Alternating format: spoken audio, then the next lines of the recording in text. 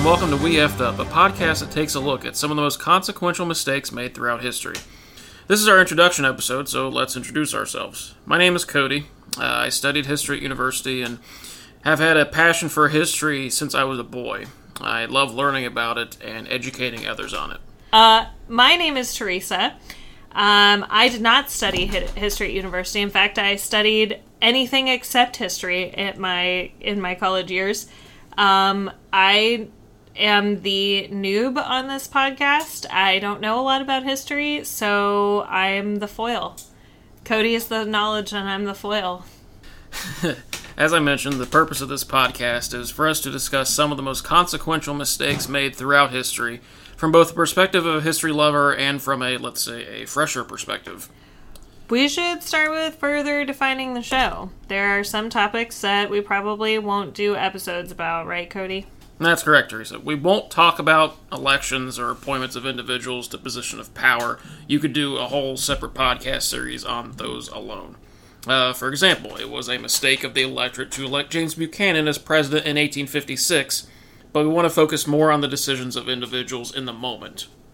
We also won't discuss broad policy decisions like wars or acts of legislation. Mistakes of that nature are generally committed by the collective decisions of governments or organizations. We may talk about some assassinations, but won't pin the mistake directly onto the assassin, even though they committed the act. For example, Gavrilo Princip killed Archduke Franz Ferdinand, but there's another person whose mistake led to that incident. A little tease for later. Ooh, teases. Mm-hmm. We'll also adhere to the informal 20-year rule. This is a concept in historiography, there's your $10 word for today, that an event should not be written until 20 years have passed. This is because much of the material related to that event hasn't been made public yet, and not all of the consequences have been fully realized. This is also to avoid recent controversial topics. That leads into something else I wanted to state. We will only be presenting facts and opinions based on those facts. We don't have a quote-unquote agenda. We're only trying to educate the listeners about history and how some decisions that were made shape the world that we live in. We will also endeavor to be as respectful as possible to everyone, and will do our best to pronounce names of people and places correctly.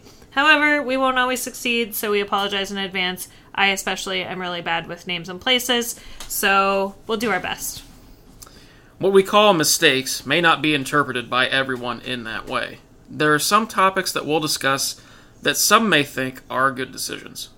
So please note that the mistakes made led to negative consequences for the subject or their cause or their country.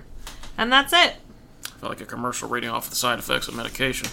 History comes with a lot of caveats, so please join us as we venture through history, looking at many of the mistakes made on We Effed Up.